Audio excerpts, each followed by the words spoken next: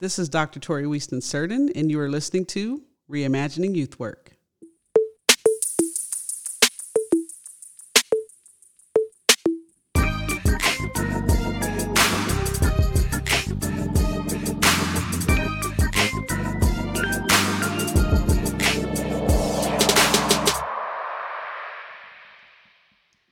What's good, family?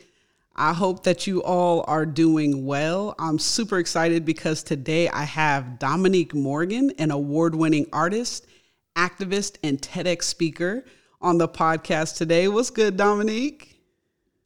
What's happening? What's going on? Everybody's trying to survive through this Rona. That's what's going on. Listen, I would say day to day, but sometimes it feels hour to hour where we're at. But I think, we just hold on to this fact that we as people, and when I say we as people, we as Black folks, have survived so much, and we definitely will get to the other side of this. So that I hold on to that. Definitely, for sure. I said in an intro that I was excited to talk to you, and I really am. That's sincere because I just feel like you have so much to offer the youth work world. And that's why I wanted to reach out to you very early on for this podcast. You are doing work as National Director of Black and Pink. Can you tell us more about Black and Pink and more about your role at Black and Pink? Yes. So Black and Pink, historically, we are an agency based in abolitionist values, and we do work to dismantle systems of oppression that will encroach on queer people, people in the LGBTQ plus spectrum, or folks who identify as living with HIV and or AIDS. And that system of oppression thing seems really large, but a lot of people think that we just address mass incarceration or people who are incarcerated. And my belief is that I'm too late if I don't get to you until you're inside of an institution.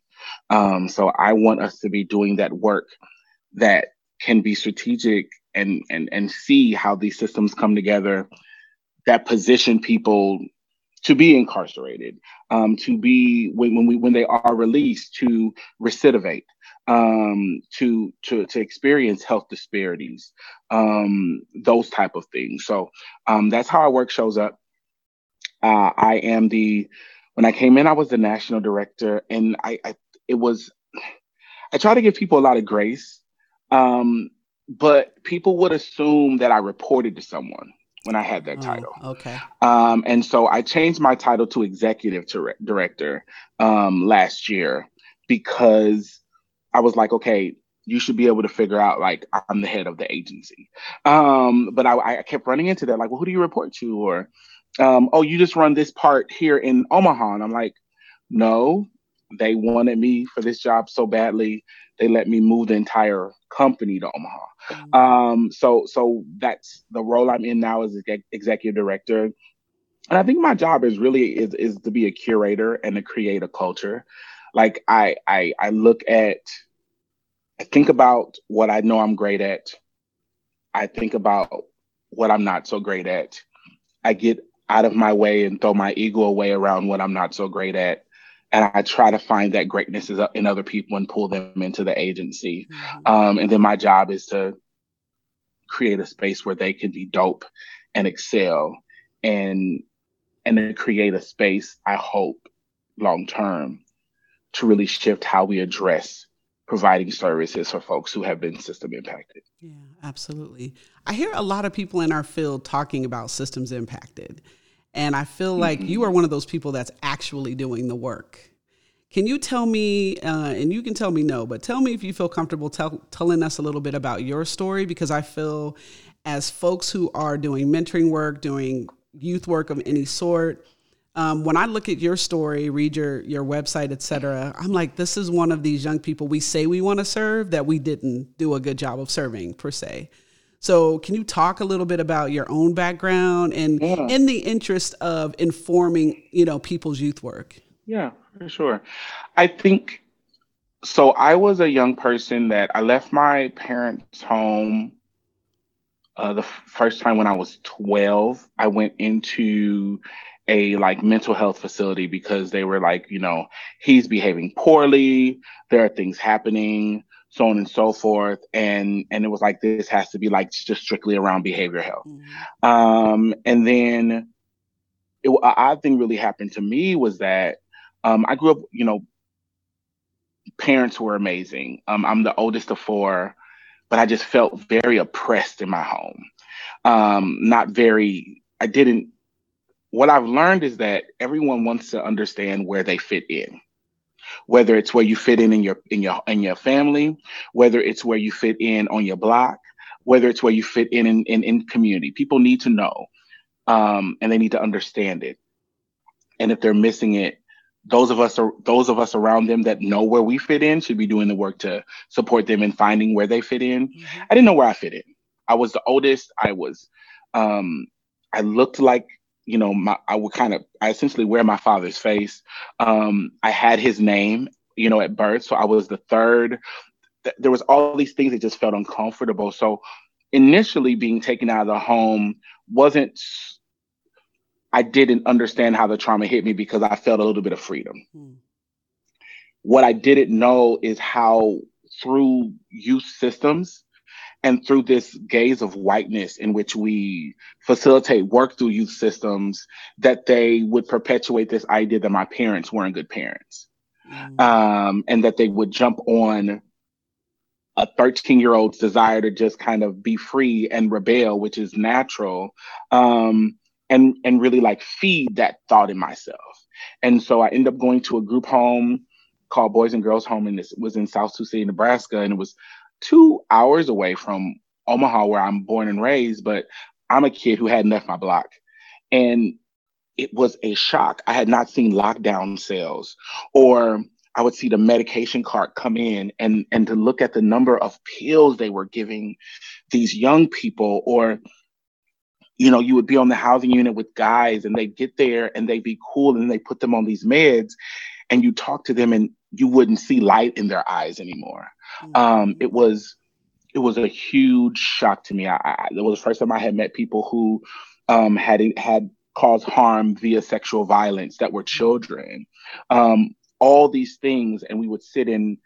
It was my first experience with therapy, and it was so harmful to me.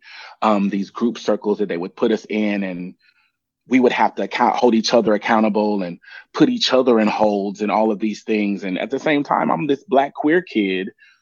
I can say I came out there, but it was really just out of desperation of. They were trying to find what was wrong with me, and I didn't think anything was wrong with me.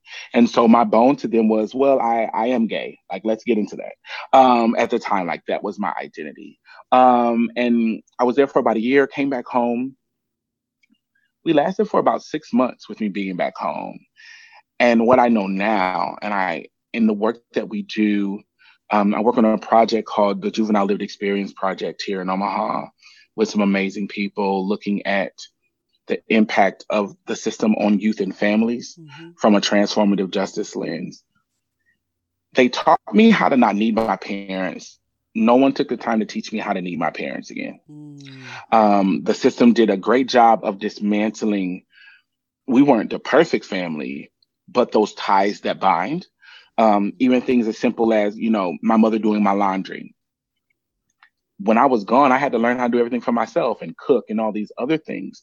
So when I came home, the things my mother wanted to do to show me that she cared about me, to engage in like her role as my mom, right? Again, who fits in? Who are we? What do we do? I was like, I don't need you for that anymore. I know how to wake myself up in the morning. I know how to do this, and the third. And it sent ripples through my family because I was already a child that was very independent. But then I was a child that was independent and had lived, for people who are listening, if you've went away for school or you just moved out of your parents' home and you've ever had to go back, that vibe of, yeah, I'm back, mom, but I'm grown.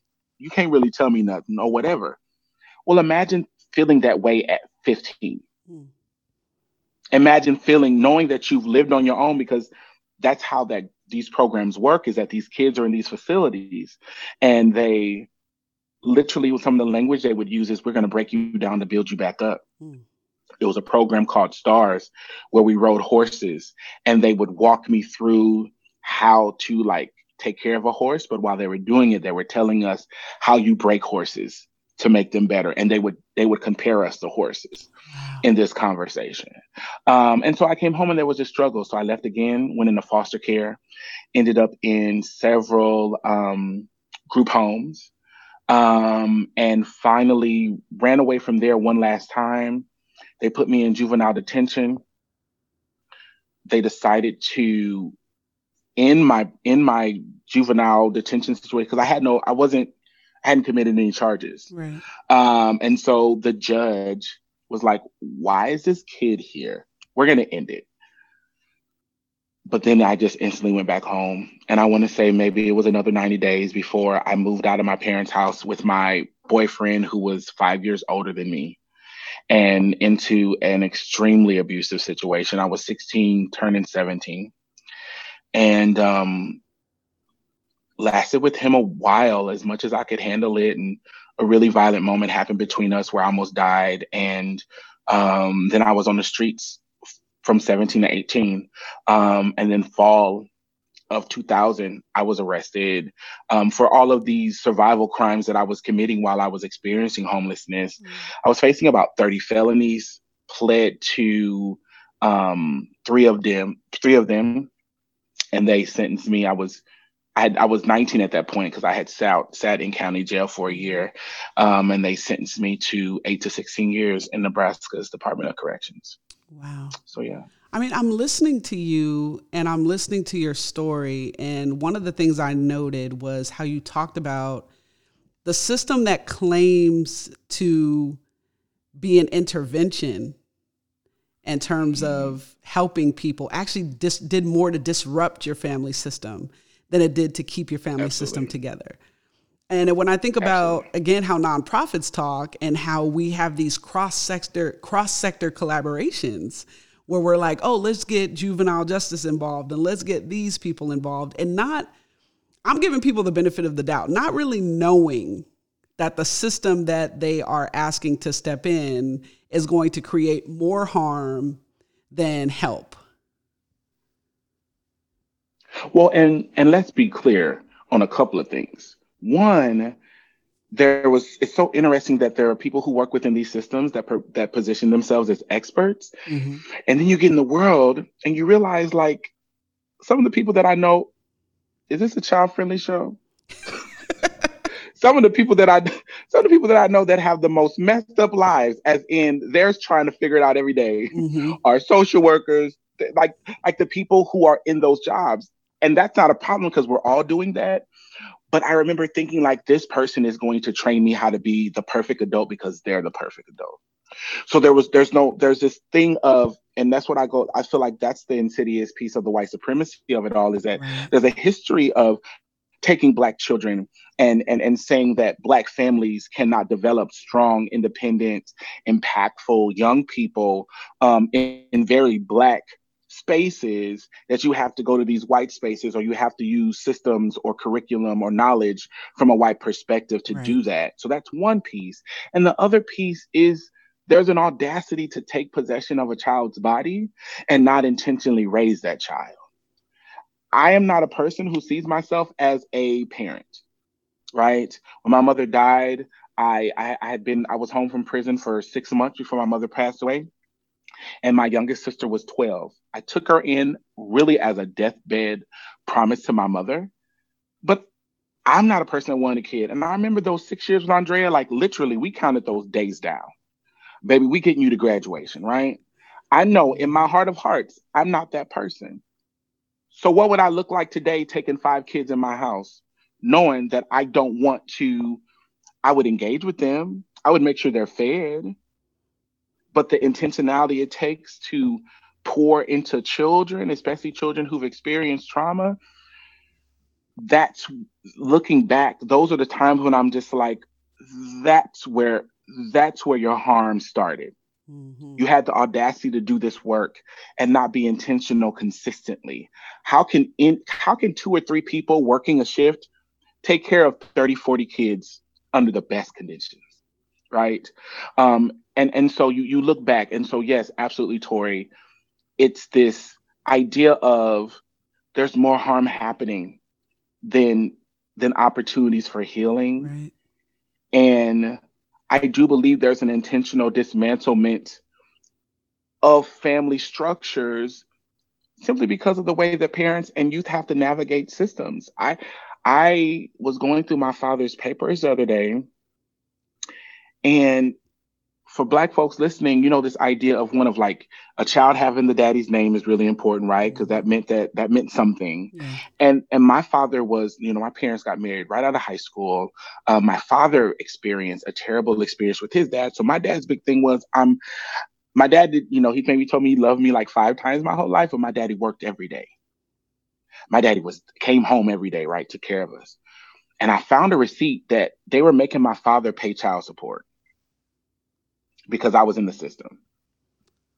Wow. And I didn't know this. I'm not knowing as a kid that my parents were already experiencing poverty, right? Like my dad's income is taking care of, my mother and my siblings, and they're going through all these things, and they're also garnishing money out of my dad's pay for this kid, for me.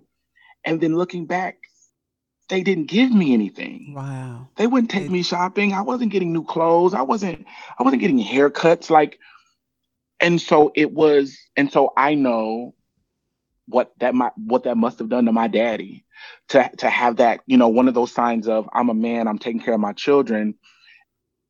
And so I look back, and there's so much where I see there was in there was intentional behaviors that created roadblocks. And unfortunately, I didn't know better. And my family didn't have the access to have advocates like yourself who could have come in and said, yo, this ain't right. Yo, how you can't just throw this kid back. This kid's been going out of this house for a year and a half. How you just gonna put this kid back in this ecosystem? So yeah, that's a truth that I won't back down from. yeah. And as I hear you talk, it actually naturally leads to my next question about resilience. So I watched your TED talk about resilience, and I hear this concept discussed a lot among youth workers, this need for youth resilience. I also hear critical researchers who are saying, our young people are already resilient. I mean, the fact that they've survived in the face of white supremacy means they're resilient, right? So can you talk more about how you see the concept of resilience and weigh in on that debate around marginalized youth becoming more resilient? Yo, anyone who's done like a TED talk, TEDx thing, you have to memorize everything. And so this was like, if y'all follow me on social media, y'all know I talk about signs. I'm a Pisces. And so everything is like meant to be. So 2018, I do my vision board. I put resilience on the vision board as big as day because that was my goal for life, is to be resilient. The year goes through. That was my first year being an ED. I learned so much. 2019 comes. I apply for this TEDx thing. I don't know the topic. The topic is then resilience. And I remember like writing this out because they want you to memorize everything. And then I went home and I was watching Deadpool. And I was like, this is the most resilient person ever. You literally can like blow their head off and they're going to bounce back. But he ain't thriving. This man is doing it. This man put his body through all these things to be with the woman he loved. And he's resilient all day, but still unhappy, still unfulfilled. And it hit me in the middle of the night. And I literally rewrote my TED talk because I was like, I am tired of being resilient.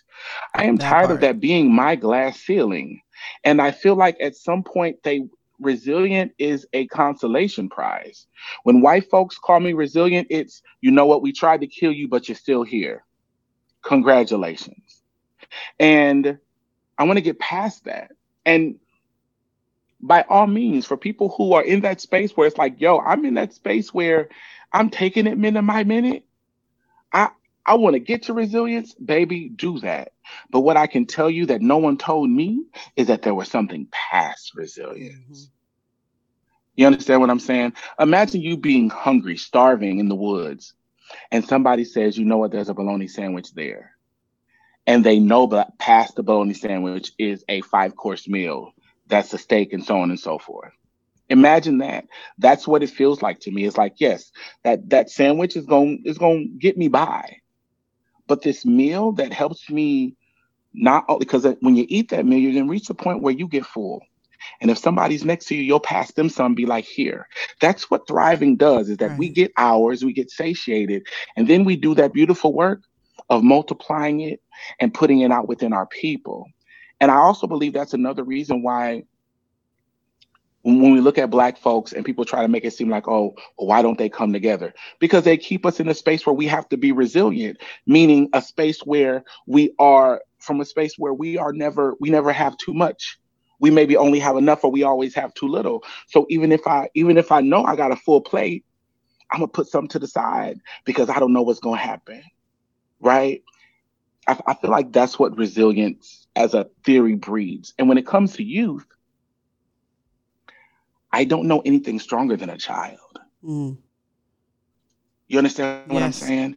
And I believe that children start off thriving. I think we slowly take away from them and then they become resilient. And then it's what's ever below resilient. I Right. when children fight just to come into the world, right? There's this thing, there's power in that. And having had the privilege of my incarceration really took me out the world, of course, but really those moments where you have friends, where you kind of see their children from birth on. I didn't have those in my 30s, my 20s or early 30s, and so I've been able to watch friends with their babies that are now 5 or 6 now, and I keep looking for that moment when does somebody say something to this child to make them not feel like they can be Superman or super Yes. person. Hmm. It happens. And when that happens, I believe we plant the seed of just be resilient. Let that be big enough for you. And I think that's one of the biggest mistakes we can make when we're working with young people. Absolutely. And so, speaking of young people, talk to me about how your work, the work that you do, not just at Black and Pink, but I just know that you're everywhere, music, design, everything. How does your work help to reimagine youth work? I think a common thread through all of my work because people will look at like my thing and be like, well, what do you do? I'm like, I do what makes me happy. And sometimes that's being an ED, sometimes that's in the studio recording an album, and sometimes that's, hosting a fashion show. What brings me liberation is what I do. And I think a part of that affects the youth work is I own my story, I own my journey, and I own my future. And there's this idea with young people that they don't get to be the steward of their lived experience until they're 18, 19. And I feel that's too late. You don't you wait until you put this person in the world for them to be in the position to make the decisions and help make kind of curate what they want their lives to look like. I'm like, that's too late. And so what I talk about a lot with young people is what is your story? Who are you? What have you seen? Lived experience is valuable, whether it's 5 years or 50 years. I grew up thinking, I grew up, you know, old school, be seen and not heard, and, all these things.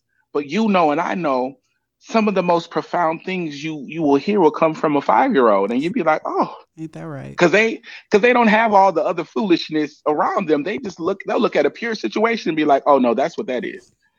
And you just be like, oh goodness, I didn't even think that way. So the power of story and the power of owning your story and the power of truly believing that no matter where you are now, that you can change that. Right. There were so many times I gave up as a kid because I believed that what I had was the most that I would have. People will ask me all the time, like, did you ever dream, you'd be, no. My wildest dream, I got out of prison at 27 with an associate's degree in culinary management.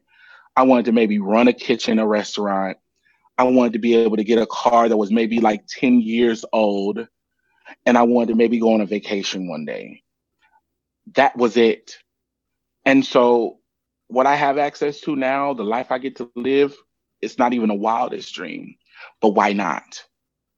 Because it was poured into me to like have these expectations that are far below really what your greatness can be. So when we talk about story, when we talk about narrative, it's about, I believe every story is great. Mm-hmm. Therefore, every child is great. And you've seen it. The minute a kid believes their greatness, baby, jumping over buildings in a single bound, Yeah, that's the type of world I want to live in. absolutely. So my next question, it's about, the way that youth workers view systems. And we kind of talked about it earlier, but just, lay it out for the people. How should youth workers, and I mean folks outside of, these government systems, because a lot of my audience, they work for mentoring organizations, they work for youth development organizations, maybe they work in schools, and I consider school a system, but we'll give them a pass. But how should they be viewing how systems work? Well, first thing, you have to accept that you are part of the system. Like that's, you cannot take that standpoint of, oh my God, that's so terrible over there, and we don't do that. You may not do it at that degree, but once you become a part of systems, Black and Pink is a part of a system. The minute we got an EIN, we became a part of the nonprofit industrial complex. And every day I bust my butt to try to hold us to a standard, and pray that our values are exhibited in everything we do. But we made a choice to lean into that, right? Therefore, I can't say, oh my God, all these nonprofits are terrible. If that's the case, I wholeheartedly believe if what a system is doing is too much, then you need to divest. So that's the first thing you have to do, is you're not different, as in you're not a part of the system. Accept it. That's cool. That's fine. But then you have to then say, based on what you're seeing that triggers you or that feels uneasy to you. I also believe so many people mentor and get into youth work because they were a youth that was impacted, or they had a brother or a sibling. Do not get into this work to try to fix your stuff. Say that. Do not use these children to work through your stuff. Don't. Um, be clear about why you're there, and be clear about what you want to do differently based on what you've seen that really doesn't reflect the type of person you want to be when it comes to people who work in systems. And be clear about your ability to change stuff, because some of these systems are exactly who they want to be and will stay that way. You'll see an agency with a $10 million budget that will be confused about how they do diversity, equity, and inclusion. Well, what you do is you take 50,000 of that and you hire somebody to incorporate it in your agency. And if you wanted that, you would do it. You don't want that, so just say that. So be really aware about what is capable inside of the systems in which you work Right. or volunteer with. And last but not least, know when to get out of the way. You don't have to be the answer for everything. None of us are the answer for everything. Mm-hmm. None of us are anyone's savior. And oftentimes that's the hardest thing, to be like, I am not the tool for this task. Right. Especially when we're looking at young folks and you're just like, you see the overwhelming need that's out there. You see, when we talk about mentoring, how many folks, the barriers to get folks to sign up. Well, some of the barriers, no shade for the EDs and HR people that may be listening, praise God. Some of the barriers are that y'all have some foolish laws and regulations when it comes to people who have been system impacted. I've never signed up to be a mentor through any system, because before I was in the position of privilege I have now, it was like, oh, well, we don't give people who have a criminal record, they can't get through the system. Now, these same people now will say, well, we'll make an exception for you, which is fine and cool. But what about the person down the street that has their own story and their own journey and they're doing amazing things. And they will sit down and talk to these kids. Why aren't we dismantling the barriers for everyone to be seen as someone who can pour into other people? So I think that's the other piece, is that, and many of those rules and regulation perpetuates this dichotomy of white mentors, black and brown kids. And I think that's problematic as well, because I think white folks in the work can do beautiful things, and the intention can be incredible. But I look back now and can't imagine what seeing a black queer man would have done for my life at Absolutely. 13, 14. Absolutely. You know what I mean? And those are the things we have. Again, are you the tool for the job? And being okay with that. Those are, Yeah. this could be a whole TED talk in itself, but those are like the top ones. Yes. But you know what? I'm glad that you hit on that, because that was my next question. Again, I get, and this is the reason I'm doing this podcast, I get a lot of questions about, oh, well, background checks, and, we want more volunteers. And what's crazy is a lot of this conversation is specific to the need for more Black men as mentors, right? So we have this whole discussion about how we need more Black men to show up as mentors. We don't have the whole discussion about systemic racism and mass incarceration and over policing, and then they get to our door and then we're like, yeah, but there's a problem because of this and that, right? And so it always just, and you mentioned it when you talked about systems, right? Like, we say we want these things, but then it's fully in our ability to take care of it, and we do not, right? And we will continue to complain and continue to write in that needs statement, all of those things. Hello. Right? But you hit it on the head. We have a lot of capable adults in communities that just haven't been tapped, and it's mostly our problem as systems. And if everybody worked in tandem, I feel like we could address it. If funders was putting that language in the grants that they were putting out there, agencies was holding folks accountable, and if the community was holding the agencies accountable to making it happen, instead of just saying like, oh, this is the way it is. No, everything can change. 10 years ago, queer people signing up for this stuff was a non-negotiable. Right, absolutely. And now these communities said, no, we're not doing that. These funders said, what does your inclusion of queer identities look like? And everybody shifted. There are a whole bunch of EDs who are some of the most homophobic, transphobic people you ever want to know, but they have those policies in place because there's a dollar attached to it, and because the communities they were trying to oppress got in a position to where they said, no ma'am, no more, we ain't gonna do it no more. So it's possible. Oh yes, it's possible. And that's when the game changing is gonna happen. Right. Even more so, what I was thinking about when you're saying that is that for the person who's system impacted, who's trying to go through that process, there was a time when it took so much courage for me to tell someone I had been incarcerated, or to try something that may not happen for you when you've been let down so many times, right? You finally feel good enough to be like, you know what, I'm gonna put myself out there, and then you get denied. So we also need to talk about what that does to the spirit of the person who applied, the person who wanted to come and make a change and step up for the babies in their communities. Y'all can't tell everybody who's out in the streets, who's gangbanging, I got air quotes going, that they should mentor kids when those same people couldn't come to your mentoring agency and apply to mentor a child. It don't go together, beloved. So like it has to happen, Tori, because we're going to continue to lose children, and we're going to continue to have our communities disintegrate. And I don't think we can handle it much longer. We definitely can't. We definitely can. Our young people need us, and we need to show up. So with that said, what strategies would you give folks? People are looking for, what can I do right now at my agency and my organization to reimagine the work that I'm doing for young people? Do you have any strategies that you would want to share with folks? Seek critiques, not feedback. Find somebody who's going to tell you all the stuff you're not doing right. Find them.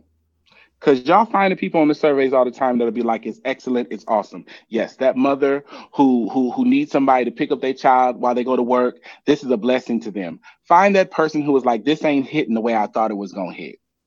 And ask them why. Talk to these kids about what they would like to see that's not there. Stop turning in on yourself when you get critiqued. Challenge yourself to turn outward. The amount of privilege and access that we have in these positions that we're in, we can take a few hits. But what I see over and over again is that anytime an agency gets feedback or a critique that doesn't feel good, they turn in on themselves. They discount the person that's saying it because blah blah blah blah. What I know to be true is that some people are just complainers. That don't mean that their complaint ain't valid.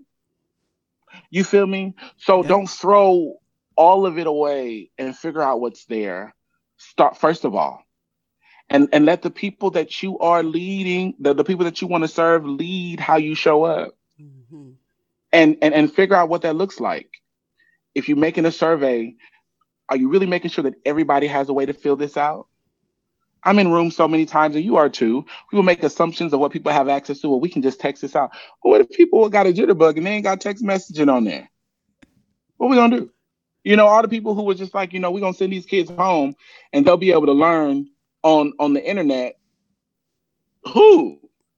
You know what I'm saying? Like these assumptions, make sure that whatever route you choose to be able to collect information and data that can make you a better agency, every person that you are serving, every person that needs to be heard has a way to engage. I think these strategic plans, these cannot be 5 and 10 year strategic plans. They can't. I'm tired.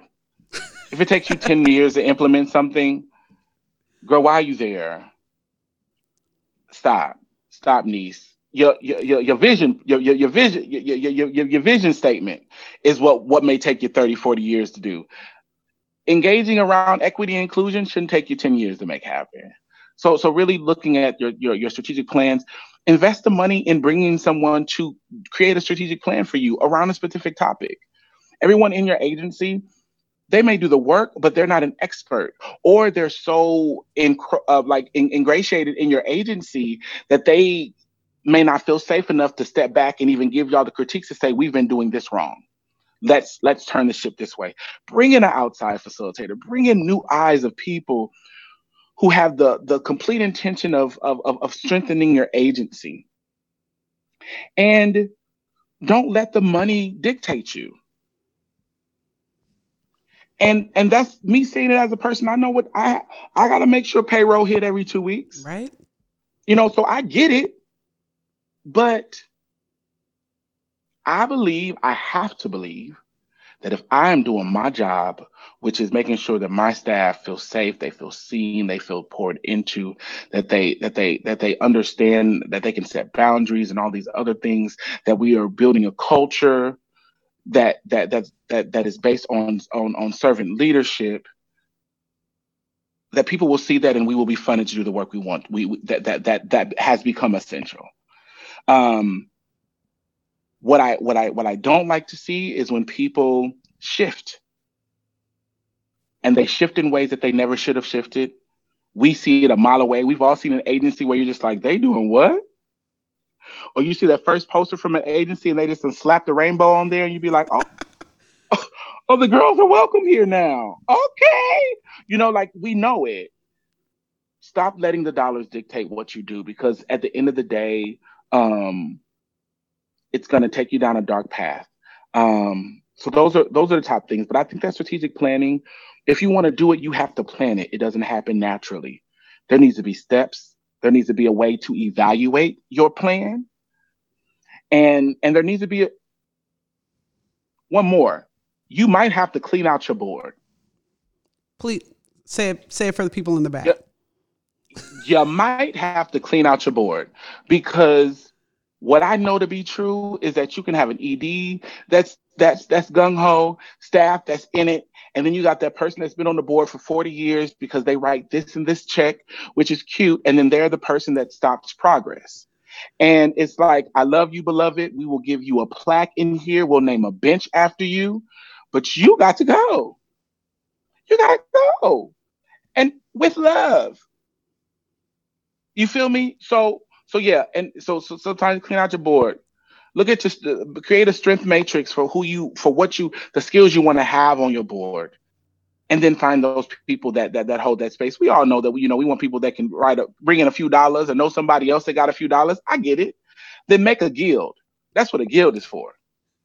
Have them do a silent auction, this, that, and the third. But the people who make votes, the people who are going to be the owners of the agency, because that's what the board is, you want them to own and stand behind these intentions that you're setting, that you say you want to live inside of your organization.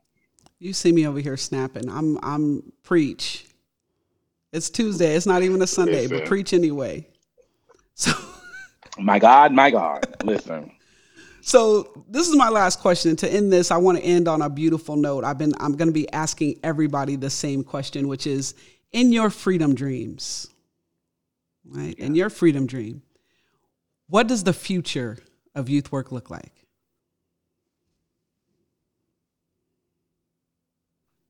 I don't think in my dream, children don't have to question that they are loved, that they are appreciated, and they don't have to question whether they can do something. They just have to decide what they want to do. I think people don't get that. It's like, it's two parts to that kind of action piece of you, is that you got to decide you want to do it, and you also got to believe you can do it. As a singer, I've been on stage so many times, and I've sang a song over and over again. But if I let in my mind say, "Oh my God, I'm a crack," I will crack. Right? A huge part of singing is that audacity.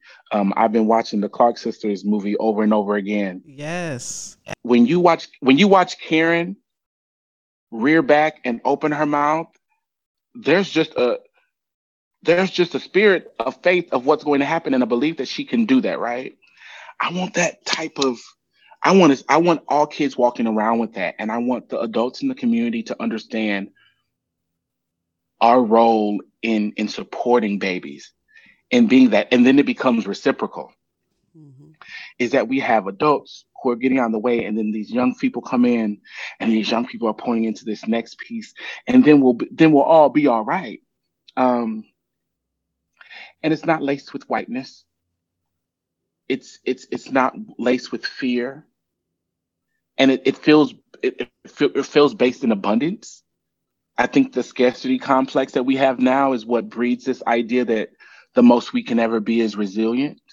So it feels like abundance, and it feels real Black, and it smells like cocoa butter, and Stevie Wonder plays out of everybody's house as you walk down the street. That's beautiful. I'm just saying. I'd take a vacation there right now. Period. Dominique, thank you so much. No problem. I really appreciate you. Y'all, you have been listening to Dominique Morgan, Executive Director of Black in Pink. They are absolutely amazing. Please make sure that you visit our podcast website, reimaginingyouthwork.com, and click on the link there at the bottom that takes you to our community. We've established a community of youth workers, also called Reimagining Youth Work, where we are exchanging stories and resources. I will see y'all again in 2 weeks with another episode of Reimagining Youth Work.